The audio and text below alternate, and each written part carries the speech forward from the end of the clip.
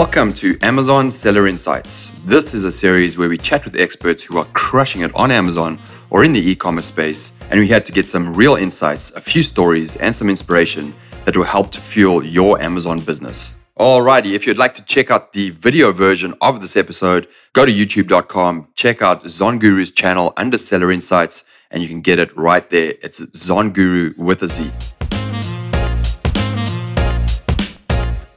Today, I'm really excited to bring on someone who is a household name for us e-commerce entrepreneurs. If you have a side hustle or a full-time hustle, or it's your third side hustle, whatever it is, I bet you know who this guy is, and you probably learned a bunch from him. This e-commerce legend has started and grown several 8-figure e-commerce businesses by applying the simple theory of consistently working on a side hustle. He's always figuring out new opportunities by solving problems us humans have, and I absolutely love that. He started selling wigs back in 2007, then created a huge cosmetics brand called Boom. I bet you guys know exactly who I'm talking about, followed by Smart Marketer and Zipify. It's the one and only Ezra Firestone. Welcome, Ezra. Hey, super happy to be here. Thank you for having me. Always love the opportunity to talk to, entrepreneurs and e-commerce business owners about what I'm seeing in my businesses and what's working. So appreciate the opportunity. Yeah. No, I'm super excited about today just to dive into things organically and flow through it. But I guess what I'm really excited about covering today and talking with you is not only your insight into entrepreneurism into the e-commerce side, which obviously you're a massive expert in, but also the other equally important part of it, which is how to build a team within your business, how to build a culture, how to get that work-life balance. How to create those relationships which are deep, meaningful, impactful, not only with your customers, but your team, with your family. This is the mecca, especially for us who have a few years of entrepreneurialism under our belts. We're looking for that financial freedom, but the control of our time and that chance to make an impact. So I definitely want to cover off on that. And what I thought today would be really interesting to do is to call this chat that we have, "What would Ezra do?" I think that's a cool way of us just to dive into some insights around certain questions and get your top insights there, because you have such vast experience, and we can just jump into a few and just riff with it and just go with the flow. WWED. Here we go. All right, that sounds fun. Let's do it. You've obviously been in business since at least since 2007, and you launched these massive multi-million dollar companies. And if you look back over that journey, and that's fascinating, we could probably just talk about that journey. But if you just look back over that journey, what is the number one thing without a doubt that Ezra would do again? And what is the one thing that Ezra would not do again? So I would have started much earlier building brand value. And what I mean by that is, I started my business very much the way that Amazon businesses function, which is search, find, buy, where it's all about ranking for specific queries, and it's all about optimizing a particular product page, but it's really not about the value of the brand, the story behind the brand, the relationship with the group of people. And in today's world, if you look at the valuation of an Amazon brand, Amazon only, pure Amazon, let's say under $100,000 a year in profit, you're only going to get a 2x multiple on that brand when you go to sell it. If you make $100,000 a year in profit, you'll sell it for 200, kind of max, right?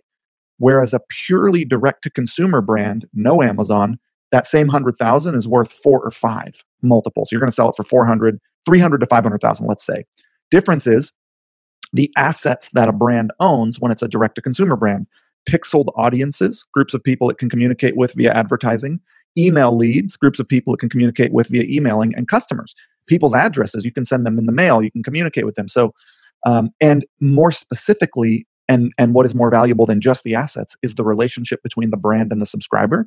So I have spent, Google Panda and Google Penguin and Google Hummingbird were the sort of updates to the Google algorithm that took dropship e-commerce businesses back before Chinese dropshipping, which was what I ran from 2007 to 2012.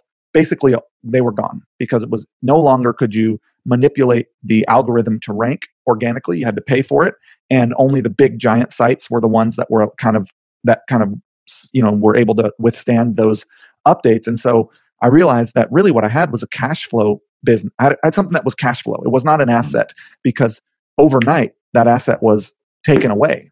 Even though I had customer database a little bit, so it wasn't completely gone, but it was like, what I realized was, okay, what is more valuable than just cash flow is a group of people who I have a relationship with, who value my brand and what I bring to their life beyond just my product. And so I started focusing on content marketing and storytelling and, standing for something and having a mission and having a story and having a purpose beyond just having a product. And when I made that jump, that's when I got into building truly valuable assets that could one day be sold. Because the truth of the matter is, wealth creation does not come from cash flow businesses. That's not the way you generate wealth. The way you generate wealth is through asset liquidation. And most business owners and entrepreneurs are only focused on how much cash flow does their business kick off every month, every year.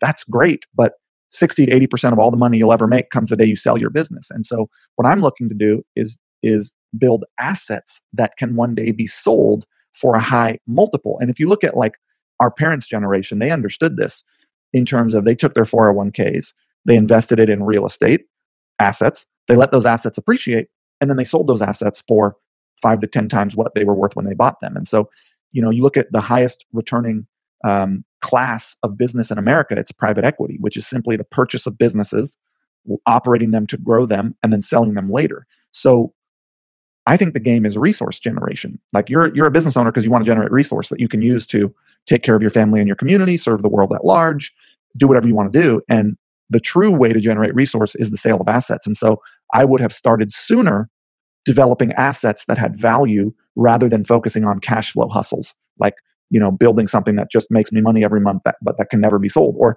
not putting my energy in the direction of the most valuable asset possible, which is a brand that has channels of visibility. Like if you take an Amazon brand that does $1 million a month on Amazon, and you get it to, or $1 million a year on Amazon in profit, and you get 50 grand a year on profit on a Shopify store, you've increased the multiple. Forget about the 50 grand extra you make. You've increased the multiple that brand will sell for because it has more stability now. So that's kind of like what I would have focused on, what I would have done more of, and what I would have done again, or what I would have done. The question was, what would you have not done, and what would you have done? Yeah, what would you say? What you have not done? So that's what I would have done. What would have done? Yeah. How about that? And then what would I have not done? I would have not spent all the time I spent not mastering paid amplification. So I spent 7 years. I spent from 2005 to 2012, 7 years, not really worrying about paid advertising as a core skill set that my brands had. And I should have adopted it sooner than most. And I'm now one of the best in the world at it, but I would have done it sooner. Because you look at every giant company, and the biggest driver of their growth is paid spend across the board. And so if you can figure out how to use paid spend to drive your brand's growth, you have a leg up on all the competition. And so, I wouldn't have wasted so much time not knowing that skill.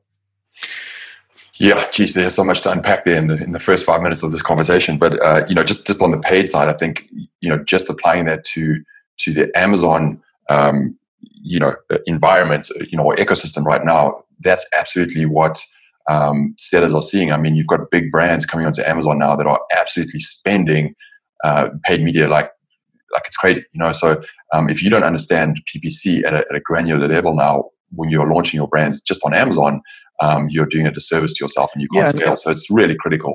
One way to frame this is not, yes, you want to be an expert at it, but moreover, you want to adopt a mindset that goes like this. Whatever my top line revenue is, let's say my top line revenue, not profit, top line revenue is, $1 million a year. You need to be spending between $100,000 and $300,000 on paid advertising. 10 to 30% of your top line revenue should be spent reinvested on paid amplification. If you're not spending that much, you're not spending enough. I skew towards the high end. I make $25 million a year in one of my brands. I'm going to spend $6 to $8 million on ads the next year. So you have to adopt this mindset that paid amplification is what is the fuel that drives the vehicle of your business forward. And you have to take more of your money than you think and spend it on that. And if you do it yourself, or you get an agency to do it, whatever, but as the CEO founder, you need to adopt this idea that I'm watering a seed that is my brand, and that seed is going to sprout, and it's going to come up through the soil, and it's going to break through the soil, and it's going to get big. But if I'm watering it before it gets through the soil, and I start cutting at it, it's never going to grow. You have to take as much as you possibly can and reinvest in paid ads. Don't pull from your brand. Put it all back in. Absolutely. And let me just kind of cap that by saying, like, if you're going to do that and you don't understand your metrics, you are not going to scale. So the advice on that is, like, understand granularly the metrics and how, what it needs to do to be able to scale, because you don't want to just spend if you don't understand your metrics. I always say that your first birthday as an entrepreneur is setting your first company. That's where we've got to get to. That's what makes you into an absolute entrepreneur. So I'm bang on with you there for sure. But this idea of creating a brand, that's exactly what we teach, here at Songuru, is if you can create a great brand up front, everything else will flow naturally and easily. If you really focus up front on creating that asset and the ability to visualize what your brand can be, you are going to, everything else after that is easier. You're not hustling as much. You're creating that connection. So, that work up front is really important. But also, for those people who have a vision of they're starting right now, right? So absolutely, cash flow is great, and Amazon is a great place to get that. But visualize that piece of your business as a lead magnet, where you're starting that journey and that first customer, engagement with Amazon. They're searching, they buy your product, great, but it's what you do after. The relationship that you can build, and you can take them off of Amazon to Shopify, whatever that is. That's the ultimate pathway for Amazon sellers. And you can, you're diversifying your risk, you're creating a brand, you're creating something sellable, and you're moving out of that commodity space of what Amazon can be. You're finding that niche within a niche. You're finding something that you can really create a great private label brand around, and then you're using that to scale. That's ultimately what people should be doing on Amazon right now if they want to create a good, consistent business that grows over time. Yeah, absolutely. You can start with just product and just Amazon, and then expand as you have time and money. If you're looking to build a business over the next 5 years, what should we be paying attention to? What would Ezra do? So if you look at most brands, they have one core flagship product, and this may not be the case for Amazon, but if you look at most direct-to-consumer brands, there's like one core flagship offer that drives all their customer acquisition. And then there's all the back-end products that they upsell and cross-sell to customers who came in for the one item. It's like 80% of their revenue comes from one item. So if you're looking to build businesses like I am, which are direct-to-consumer focused, paid amplification based through my own sales process, instead of expanding too quickly, I would spend 2 years just focusing on one offer, developing sales processes for it, running ads to it, building out customer testimonials for it, just really going super deep on one front-end customer acquisition offer. Definitely have things to upsell and cross-sell on the back end, but I cannot stress to you how incomplete most people's sales processes are for their core offer. The other thing I would do is, if you don't already have the skill of paid ads, either hire the best agency in the world or master that skill yourself. I'd recommend going through a course like the one I teach, Train My Traffic Person, or I have a couple free courses, but like at least understanding the concepts of it yourself, so that you can know whether or not an agency is doing well as the CEO, founder, at least have a level of understanding of how it works. So if you don't have that skill set, it's one to adopt, because it's only going to get more important as the years go on. And then the other thing is, like, understand margin profile, because margin profile is the most important thing to understand in e-commerce. If you're on Amazon and you're buying for 1 and selling for 2, you buy for 10 and sell for 20. That doesn't work off of Amazon. Amazon, you get a 20% conversion rate on your product listing page, and they're giving you all buyers. They're sending them to the listing for you, or it's like they're there to buy. Their credit card's on file, and you only have to worry about optimizing your product listing. Well, if you want to expand from Amazon, you need to understand that in e-commerce, a traditional conversion rate is more like 1 to 4% on a product offer page. So you got to get good at driving visibility of people who are interested, and you have to have better margins, which can just simply mean raising your prices. So I would focus on video creative, because right now the most important skill is the ability to capture somebody who's consuming the digital medium, tell a story to them that they're interested in, and get them to your offer page. And so that comes down to video advertising. So that's something that's only going up. I mean, internet traffic is up 40% since coronavirus. Advertising costs are down about 40% because half of the people are out of the auction. So it's really the best time ever to be advertising.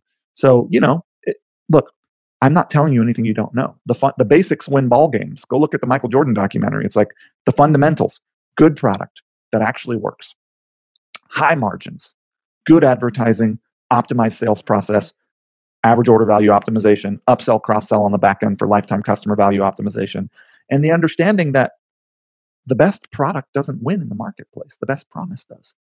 Whoever makes the best promise wins. The product has to live up to the promise that was made, but it's not what people buy. People buy the promise, not the product. So if you're so focused on your product that you forget to make a good promise, you're screwed, because the best product's not going to win. Yeah.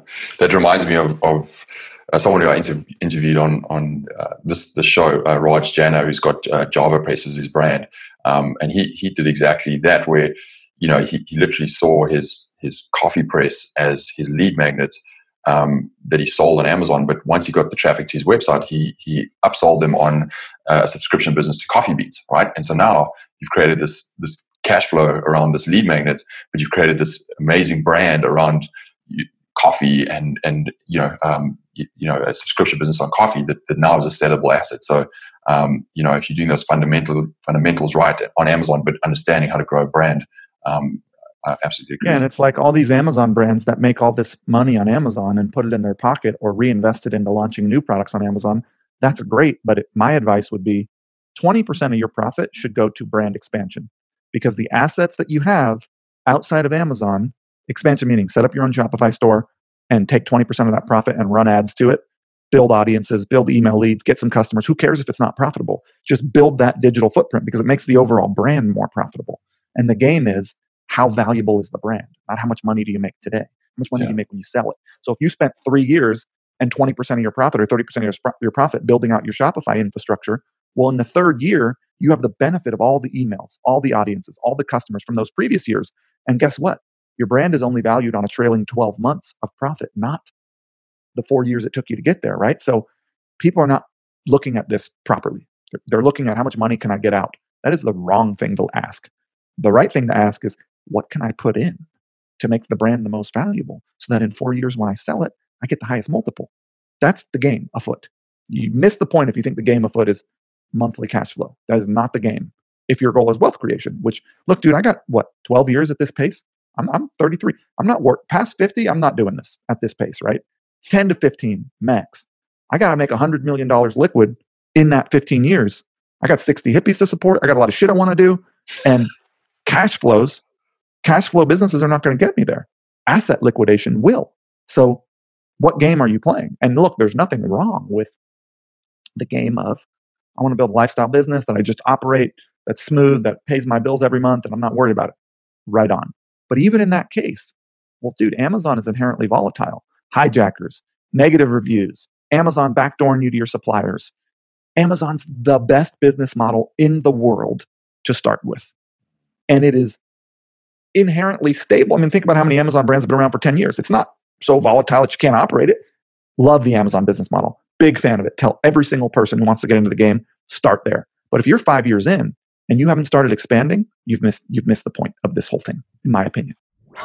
Hey, if you want to connect with us on social channels, check us out at ZonGuru for Facebook, Instagram, LinkedIn, and YouTube. Check us out right now at ZonGuru. I think it's that ultimate shift in thinking from, great, I need to create some cash flow now, but what is my 5-year plan?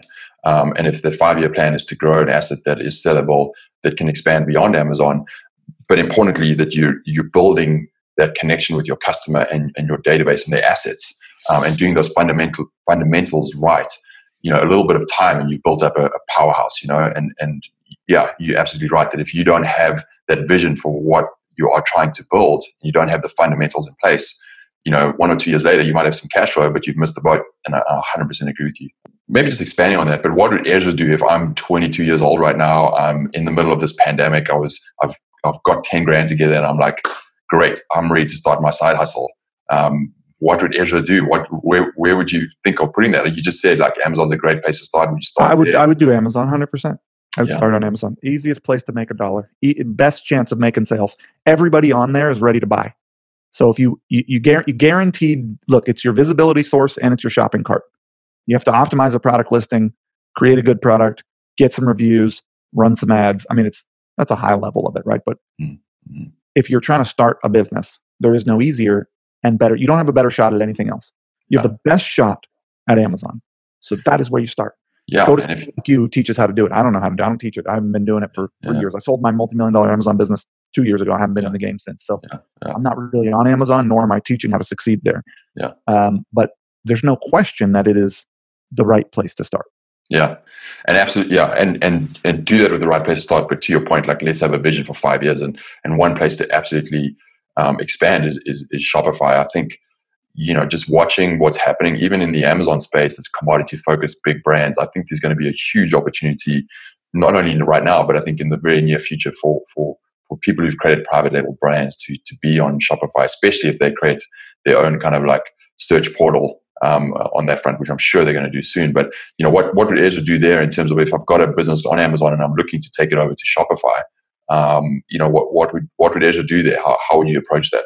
Sign up for Shopify using my affiliate link, so I get paid for Sure. referring you. Install Zipify Pages, which is my landing page builder. Build out your site with conversion best practices, the way that I teach, and all the templates are in there to do that. Set up retargeting first. So people who visit the page, because people are going to find you. If you'll make $5,000 a month. If you do $100,000 on Amazon, you do $5,000 on Shopify without doing anything.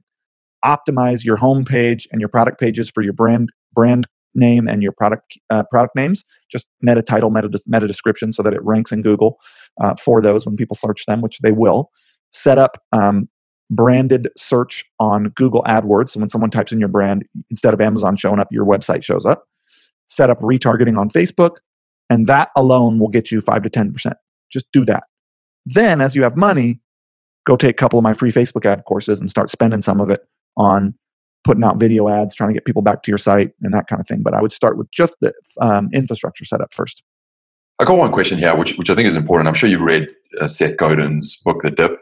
I don't know if you've read that or not, but basically, what he talks about is as you start your entrepreneurial journey, you obviously get into some hard times, where things get really hard. And it's at that time, which is really important, to either make the decision to get out early and say, okay, I'm done with it. Or if you're going to stay in it, you have to absolutely operate at 100% and be elitist in whatever you do. Because if you can come out of the other side of the dip doing things really well, you have that's when the scale begins, So maybe just on your approach, which is like, if someone is launched a product or they're in their entrepreneurial journey and they just can't see the light at the end of the tunnel, they're in the dip, they're struggling, but they're in it and they want to go through this. What is your advice to them? What is the one thing they should be focusing on? Mindset, it could be anything, to kind of get through that dip and just get going. Well, this idea that things are not always hard is misguided. I tell you what, I have 100 team members. I'm some bum off a couch in Brooklyn who started a business in 2005, and now I'm 15 years in. I've been doing it, and now it's successful. But it's like, hey, the key to success is consistency. I'm not thing special. I'm some guy, but I've been doing this now for 15 years. I got pretty good at it because I showed up every day with a positive attitude, and I took the next step I could take in the direction of my goals. And I watched other people burn out, and I watched other people work 16 hours a day, ignore their families, ignore their social life, ignore their relationships, ignore their body, ignore their health, not sleep, and burn out, and go through anxiety and go through depression because it wasn't working. And I stayed steady, 8 hours a day, 4 or 5 days a week, consistent, taking the steps I could take. And that's the game, is like things. And right now, shit is going right and shit is going wrong. And as an entrepreneur, you are the end of the line. You're under all this pressure. You got to pay the salary. You got to make sure that the taxes are paid. You got to make sure that the supply chain's in order. You got to make sure that the market, you are responsible for the whole thing. And that pressure is inherent and innate in this position. And now it has its benefits. You then get all the benefit, mostly for the success of the thing, but you also get all the weight of the failures of it. If shit isn't going right, it's not your CMO's fault. It's not your supply chain's fault. None of it. It's your fault. You are responsible for everything that happens in your organization. If you try to shuck responsibility, good luck. Okay, yeah, it's your fault. Someone else's fault. If you don't take responsibility for everything in your organization and make sure and be the one who guarantees it, then it's not going to go well for you. And if you take this approach that you're shucking responsibility off to someone else, then that is a defeatism. That's a defeated approach. It's like, oh, well, it didn't work because of that person. No, it didn't work because you were not paying enough attention. Or, okay, that person didn't work out. You didn't replace them. Like, at the end of the day, it's always going to be hard. And so what can you do? You can acknowledge and accept that shit is always going to be hard. And sometimes it's going to be going real well, and sometimes it's not. And you can stay consistent in your behavior, whether it's good or bad. What variable you can control is your reaction to what is happening, which is to show up, look around, get some guidance, figure out what to do next, and do it. And that's the game, man. It takes eternal vigilance. It takes a daily willingness to do what you can do. Right now, my main business that does $25 million a year doesn't have a supplier. Well, that's pretty freaky. I got 40 employees. I got $1 million in overhead every month. And I got a month worth of inventory. I could be freaking out. I'm not. I'm figuring out how to fix it. I'm getting new suppliers on board. I'm rallying my old suppliers. I'm figuring out what to do if I run out of stock. I'm trying to solve the problem. And I'm not doing it from a freaked out state. It's like, no, okay. It's intense right now. I signed up for this. I take responsibility for this. I wanted this ride, which now comes with a fucking global pandemic and no supply chain. Well, that's nobody's fault but my own. I'm the one who created all this madness in the first place. Now I'm going to be all the victim of it. Well, you can't have it both ways. You either did this or you didn't. And if you're doing this, then it's your fault. So fix it. Show up. Be positive. Take the step you can take. Get help. Like that. 100%, man. And I think that's a true sign of a great leader. I think is, when shit doesn't go well, take the responsibility. But when things are going well, give the praise. And don't take that. And I think that's a really important point. And I think the other thing, just to sum up what you were saying there around consistency, it's so critical. I think the true talent of entrepreneurs is that consistency, but to do it without overwhelm. And I think that talent is you've got a 1,000 things to do right now. But if you can pick out the 5 big rocks that you need to do right now, today or this week, and just focus on that and do that consistently, you will grow that business and get things done. So it's about being able to pick out and prioritize what are the big rocks that are going to have the most impact on my business, my way forward right now, and just getting that done, and everything else will fall into place. So I'm 100% in agreement with you on that for sure. We're obviously here to grow an asset to hit that $100 million, in profit or whatever it is, but it's time that we have on this earth, right? And we're spending you've already had 15 years and you've got maybe another 15 years that you want to do to get there. That's time that you literally have on this earth to do what you want with it. And you're growing a business, but other things are happening. So what gives you satisfaction? What are the things that you just, outside of the hard things? I mean, the hard things we enjoy, but what gives you the satisfaction? So I have this way that I approach business. I have 3 steps. Number 1, have fun. Enjoy what you're doing. First and foremost, most important thing. If you're not enjoying it, stop. Go do something else. My business partner died just like that last year out of nowhere. Like, you don't know how long you got. If you do this thought experiment and you say the last 3 months of my life, if I got diagnosed with a rare form of cancer, it's kind of heavy, but run the thought experiment, and I died in a week, was I happy with how I spent the last 3 months? Did I take care of myself? Did I spend time with my family? Was I having fun, or was I freaking miserable and working all crazy? It's like, first and foremost, I'm going to prioritize pleasure and having a good time. I call it responsible hedonism. Hedonism gets a bad rap because the idea of hedonism is you care about just having fun at the expense of everybody. No, responsible hedonism is I'm taking into account everybody around me, my team, my wife, the whole thing, but I'm also going to prioritize for my own personal enjoyment, because that's how I can show up best to anything, is if I'm happy. If I'm unhappy, I'm not showing up properly. I'm not going to give it my all. I'm not going to be present. I'm going to be resentful. So first and foremost, have fun. Secondly, make good things that serve the world. Truly good things that serve the world. Otherwise, I don't want to do it. I'm not going to spend my energy on some bullshit. I want it to be good. Third, be profitable. If you can do that at any level, 100 grand a year in profit, you've won the game. Everybody wants to focus on how big can you get. Well, that is a misguided and bullshit approach, because with size comes complexity and intensity. I can't tell you the number of 9-figure companies that wish they'd go back to when they were doing $500,000 a year in profit with 3 employees. I mean, it's like, the idea of bigger is better is stupid. What's the right way to go about it is, can I have a good time? Can I make good stuff? And can I be profitable in that order? And if you can do that, you have won this game. And so, I am like, what makes me happy is a fridge full of sparkling water. I didn't have any money growing up. We never had fancy beverages in the fridge. We never had Lunchables. It was hand-me-down clothes. And when you eat, it's at school, because school, they give you free food. I got a nice fridge full of stuff. I open that shit up. I got things in there. I'm happy. It's like, it's about my daily experience. I want to show up. I want to be enjoying my work. I want to put energy into products that are good and serve the world. And I want to be profitable. I want to spend time with my wife. I want to, enjoy my hobbies. I want to, take care of my body. I want to have a social life. Like, it's about my daily existence. It's not about getting anywhere.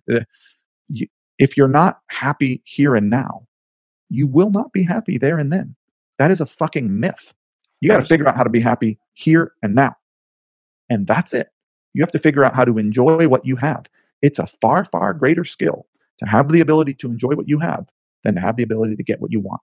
Getting what you want becomes what you have. You can't enjoy what you have. What's the point? So for me, it's about like deriving pleasure and satisfaction out of my daily existence, which includes a practice of gratitude, looking to be grateful for the things that I have in my life, for all the abundance, for having been fortunate enough to have been born on the patch of dirt where I have freedom of thought and freedom of belief and freedom of you get born on some other patch of dirt, and that's not the case. There's a lot of people living impoverished just by where they were born, or living under dictatorships that do not allow them the basic freedoms we have here in America. Like, if you're not grateful for that, you don't have a family that immigrated here from another country, which I do. It's like you don't have context for how good we have it. So I don't know, man. I'm rambling now, but that's I mean, it's an important thing, and I think just for the young starters in the entrepreneur life, like being able to focus on how to be happy now and how to be grateful. So often we skip on that part, and if you don't have that and you don't exude that, even the team you're trying to build or the leadership or whatever you're trying to build is not going to come together. And I think it's just massively important. I think the other thing I agree with everything you said there. I think the other thing there, just in satisfaction of building businesses, is also providing an opportunity for your team who works with you to grow within the business, but also the responsibility and the acknowledgement that they're giving their time to your business, and ensuring that they have the ability to grow outside of the organization with whatever they're doing in their life is really critically important. And I love the having the ability to enhance both of those things. They're learning within work and also outside of work. And I think it's important. We always look to bring people up. Like every high ranking person in our organization started in support. Our CMO, our copywriter, our lead social manager. So we're like looking to, I get into my whole philosophy around hiring and team and how we approach, the experience of working at this company. But it is important. You're right. Like, the people that work with you should be benefiting from the overall, like, they're contributing their life force to this thing, man. And look, this is going to be a hard thing for young people to hear. When you're young, you're just trying to make it. You're hungry. You're not paying attention to any of this stuff. This is more of an evolved viewpoint after you've been in it a while. But if you can adopt these viewpoints at a younger age, you have a much better chance at being successful ultimately, because ultimately all this stuff we're talking about actually ends up making you more successful, not less, which is what you don't think that, right? You think I work 14 hours a day when you're young and you're starting out, but actually the more balanced approach is more effective. Yeah. And probably the advice on that is for young people starting right now, you have the hunger, work the hours, build that business, but get a mentor, someone older with experience who can just help you with your vision, because if you can have that hunger and you can build what you have right now, but you have a mentor who can help you understand the vision of what you're trying to do and where you want to be in the 5 years or the 10 years, that is going to make a massive difference on your trajectory and where you end up. And I think it's so critical. So find your mentor, be humble enough to find someone who can help you. And it doesn't have to be a physical person that you speak to. It can be Ezra, it could be some other educator. We're in such an amazing place right now in the world where through digital connection, we can find who we need. And it's just massively important. So, find that mentor for sure.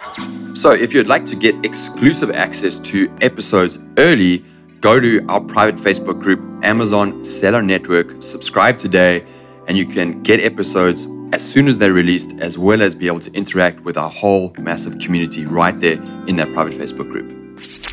By the way, if you like any of this stuff, follow me on Instagram at Ezra Firestone, because that's where it all goes down. Yeah. And we've got an interesting, just for Zonguru, but we have an Instagram channel at Zonguru, but we've dedicated that to product ideas and inspiration. So it's just a feed of great product ideas, what's hot, what's not, how do you differentiate your product, that kind of stuff. So we've got a really interesting channel that helps our users anyway. So if you don't follow us on Instagram, definitely do that. As a person who's maybe lost their job, they're trying to figure out what's next. What should be their mindset? How do they look for opportunity? This is for a lot of entrepreneurs, this can be make or break for them. So how do they approach what's going on to find the opportunity to bring value? What's the mindset? What would Ezra do? So you've lost your job and you don't have any money, or You lost your job, maybe you have some money, but you're trying to figure out like I want to grow something, I want to be involved. So now's the time to acquire skills. Yeah. Especially skills related to the digital landscape of work, right? Like you and I have been in I don't know how long you've been in it, but you and I have been in it a long time. We understand a lot of the principles and concepts and ideas behind what makes digital business function. If I had lost my job and I was working at the grocery store, or look, half of my team worked at Cracker Barrel, or, like we're not tech people. If you grew up with an iPhone, or if you're under 45, you grew up with technology. You had computers in high school. You know enough about tech to understand how digital businesses function and where you can add value. So I would invest heavy over the next 4 months in educating myself. I'd go through the entire Smart Marketer course catalog, not just because I teach it and think it's great, but because it will tell you where you can add value. You could learn to be a social media manager, a digital project manager, an advertiser, a company founder and CEO. But you got to understand, how do these businesses work? So I would really up level. I would use the time not to consume movies on Netflix, but to educate myself on digital business, because this is the future. This pandemic will fast forward the growth rate of e-commerce in America and across the world, hyperspeed, man, 5 years ahead of where it would have been. So it's a really good time to up level your knowledge and education in this sector. So I wouldn't so much worry about trying to start something. I'd worry about getting, like everybody says, take massive action. It's actually bad advice, because if you take action in the wrong direction, then you got to travel. Let's say you go a mile this way. Now you went a mile, but you got to come all the way a mile back before you can go forward. So you got to go 2 miles before you even start. So I would stop, absorb, learn, and take massive action, but massive educated action. Yes, like educated. Don't just start doing shit. That's not good. You want to, and this, by the way, I'm giving this advice only after my 20s. Do it all, whatever, didn't matter, run. And then I've learned this lesson so many times in life. It's like, okay, speed of implementation is important, but not if it's ill-informed implementation. In my 30s, I've really learned the skill of sit back, watch, listen, deliberate, breathe. That's the thing. Okay, boom, 100% in that direction. But like, I no longer just, do things all crazy intense. I wait a little bit. I take a little bit of a step. It's taken me I started 12 years to learn that lesson. And, it's not a coincidence that the last 4 years of my business life have been 100 times more effective than the previous 12. It coincides with that lesson. Yeah, I can't wait for the Ezra. What did Ezra do when he's in his 40s and his 50s? It's going to be interesting to see where it ends. I don't know it all, man. I know some stuff. I don't claim to know it all. I'm a student, always a student. Man, no, I mean that gave me goosebumps. I think it is about education, and just that idea of like what e-commerce is going to become. People don't not necessarily recognize the silver lining of what's happening right now in the e-commerce side. And if you're in it, it's going to be an amazing ride. And also, I would add to the pandemic right now, like what happens with things when they get shook up, like they're getting right now, is they become more problems that need to be solved. So it's about paying attention to what are the problems that need to be solved and finding out how to solve them. And if you can do that and think about it, bring people together. Okay, I've got this idea. I need to solve it for what's happening right now. Let me get an expert, bring together a team and start your little business. That's how the Ubers and whatever else started during the 2008. That's the kind of stuff. So, look for problems that have arisen because of what's happening in the world today, and then find out ways to solve it. And I think that can help too. Just maybe to end, but the pandemic has ended, and I'm up for an adventure. What would Ezra do? You're up for an adventure? No, I'm just saying, like, just in general, like the pandemic's ended. I'm up for a next adventure. What would Ezra do? What would be his adventure? Where would you go? What would you do? So hard to know, man. Like, is it safe out there? The pandemic's actually over? It's already over. It's over. It's done. What would Ezra do? I'm going to Hawaii. I grew up in Hawaii, and I miss my home, and I usually go back a couple times a year. I got my high school friends there, and some of my family's still there. And it's my childhood memories, my elementary school, high school memories are there, and so. Which island? Oahu, okay. North Shore of Oahu, Haleiwa. Dude, pipeline all the way. I'd love to get there and check that out. I grew up surfing pipe. I was never that great, but I surfed it. So that's where I'm going. I thought about riding out the pandemic there. If I wasn't moving and building a house in New York, I would be in Hawaii right now, 100%. So yeah, I'm not so much, look, dude, I'm a charismatic hermit. I mostly want to be up at the top of the mountain away from everybody. And then I come down for a couple days and I'll schmooze. And then I'm going to go and be away from everybody in my little cave making shit for months at a time. Like, I'm not really Mr. Social guy. I'm working on that, but it's not my core tendency. Like, I'm charismatic and I'm enthusiastic. And I especially like talking to people when they are on mute, where I'm on a stage and I just get to say shit. That is good. I enjoy that. But like a big group of people where it's all intense, it's not really my parties and clubs and, large groups where it's just like, I find those experiences quite intense and I have a hard time figuring out how to socialize in some kind of a way without feeling insecure or anxious, or just like, I don't know, I find those experiences a little weird. So I'm not like go out on a boat cruise with a group of people I don't know, or show up at some entrepreneur party with 300 people I don't know. It's not my style. Much rather a group of 4 people who I've known for 5 years. I like that better. So yeah, I think. Yeah, that's an interesting personality trait. And for those who are listening, if you have that trait where you maybe not as social as a lot of other people, it's actually a good thing, because a lot of successful entrepreneurs are actually exactly that. They seem like they're these big social, butterflies, but actually they don't love it at all. So that's a good thing to pick up on. What's your number one genius work-life hack? I guess for some guys out here, what's the one thing you love to do that makes things simpler? Life hack. A genius life hack. Focus on being interested, not interesting. Yes. Interesting is what you're taught to focus on. Learn cool language, learn cool things, have cool stories to tell jokes, show off how cool you are. But like, interested is what wins. Interested in other people, interested in business, interested in develop. Like, your focus, like not having your attention on yourself and trying to get people to approve of you but rather having your attention outward and not worried about whether you're approved of or not. Like, approve of yourself internally, be happy with who you are, and focus on what interests you. And that is how you win at life. The focus on, I'm going to do things for the approval of others to fit into my social group, to, the seeking of approval through trying to be interesting is a failing strategy. I can tell you from experience. Absolutely. Yeah, I think we approach it in the same way, where one of our highest values is curiosity. And I think whatever you do, if you have curiosity or if you're interested, you will figure out how to solve things, and you'll do a really good job at whatever it is that you're doing. So curiosity, interested. Yeah, I 100% agree. Ezra, that's been amazing. I know we're out of time. We could chat all day, but if there's anything you want to say to the audience, or also how can they find you? How can they connect with you? A last piece of advice, whatever you got there, shout it out.